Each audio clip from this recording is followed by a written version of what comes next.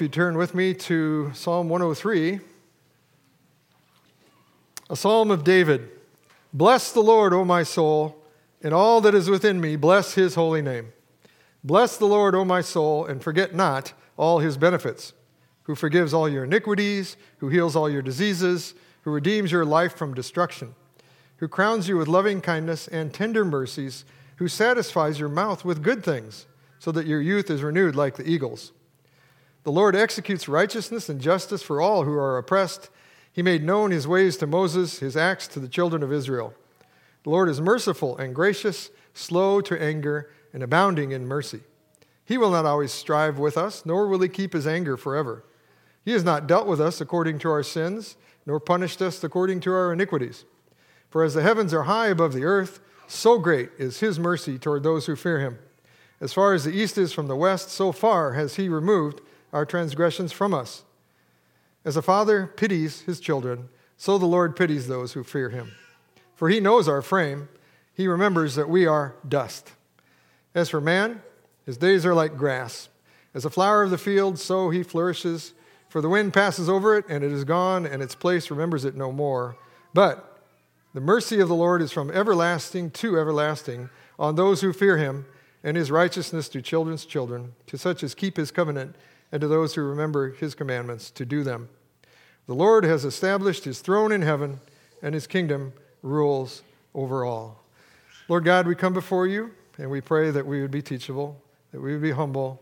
We praise you that you are merciful and gracious, slow to anger, and abounding in mercy. So we come before you, our King, our merciful King, and ask this in Jesus' name. Amen. In verses 17 and 18, the last time we saw that the mercy of God and his word are from everlasting to everlasting. And it's very clear. God's mercy is made clear in that he made a covenant with sinful people and he's given us his spirit that we might desire to keep that covenant and we might have some power to keep it. And yet he shows great mercy when we fail. And we see again today in the baptism of Ada, the merciful promises made to Abraham and to his descendants, and to those who walk in the fear of the Lord, who keep his covenant in faith by the power of the Holy Spirit, and who do his commandments. Now, verse 9 is kind of like a transition to the concluding blessing. It's a transition from remembering, as we did, the Lord's great mercy to us, and then we transition to the focus on his eternal throne, and that his kingdom rules over all, which you may not have noticed, but our singing, our readings today have focused on our King and his covenant with us. Verse 19, and then it concludes with the blessing. So verse 19a says, the Lord has established his throne in heaven.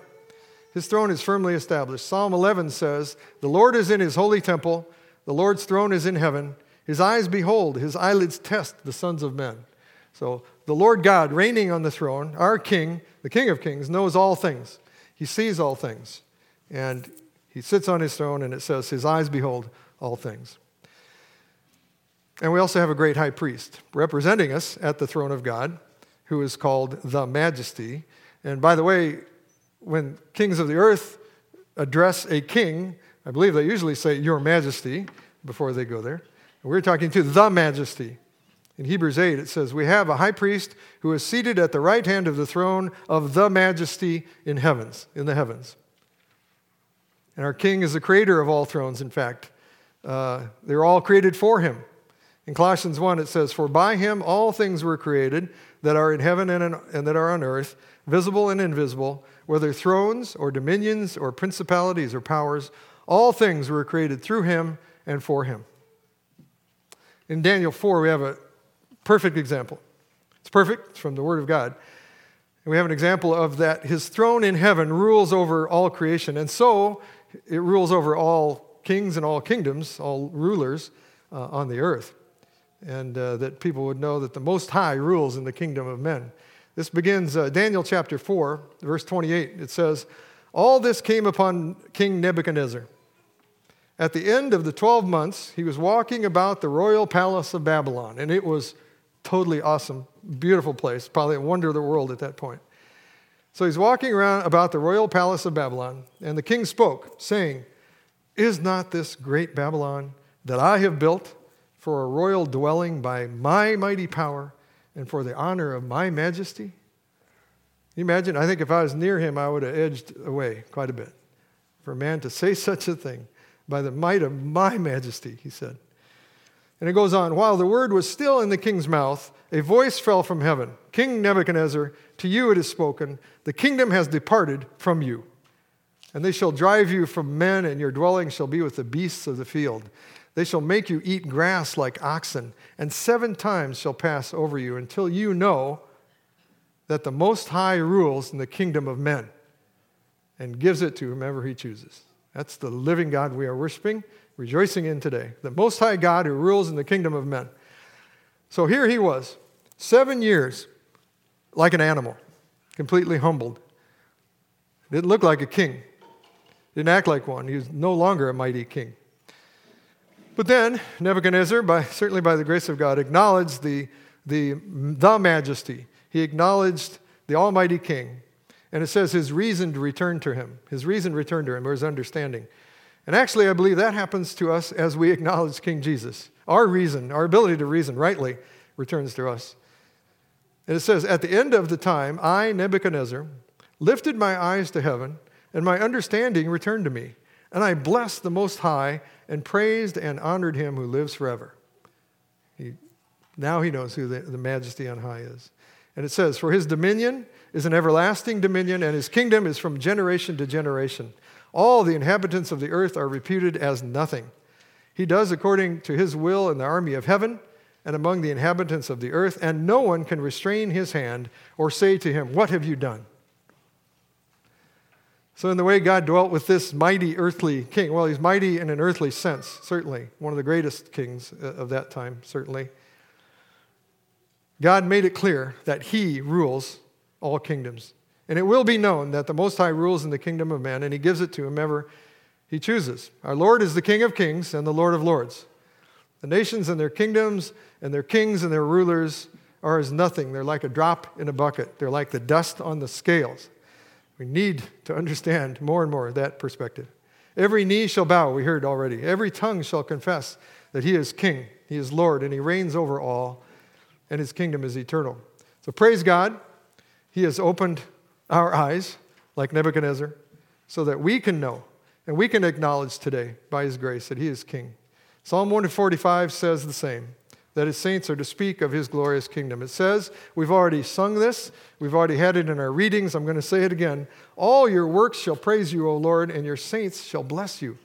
They shall speak of the glory of your kingdom and talk of your power and make known to the sons of men his mighty acts and the glorious majesty of his kingdom. Your kingdom is an everlasting kingdom, and your dominion endures throughout all generations. So every week in this sacrament, in the sacraments, we acknowledge his kingship and his lordship and his loving reign over us as his people.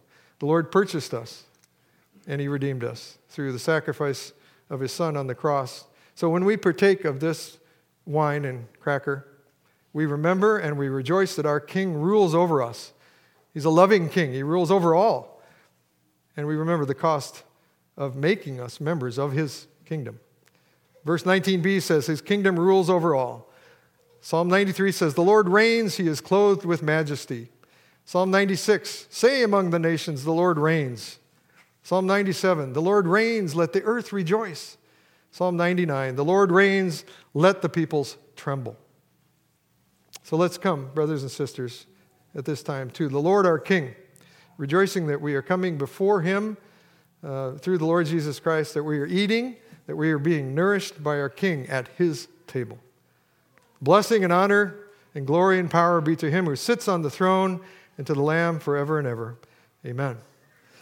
Dear High King of heaven, you are worthy of all praise.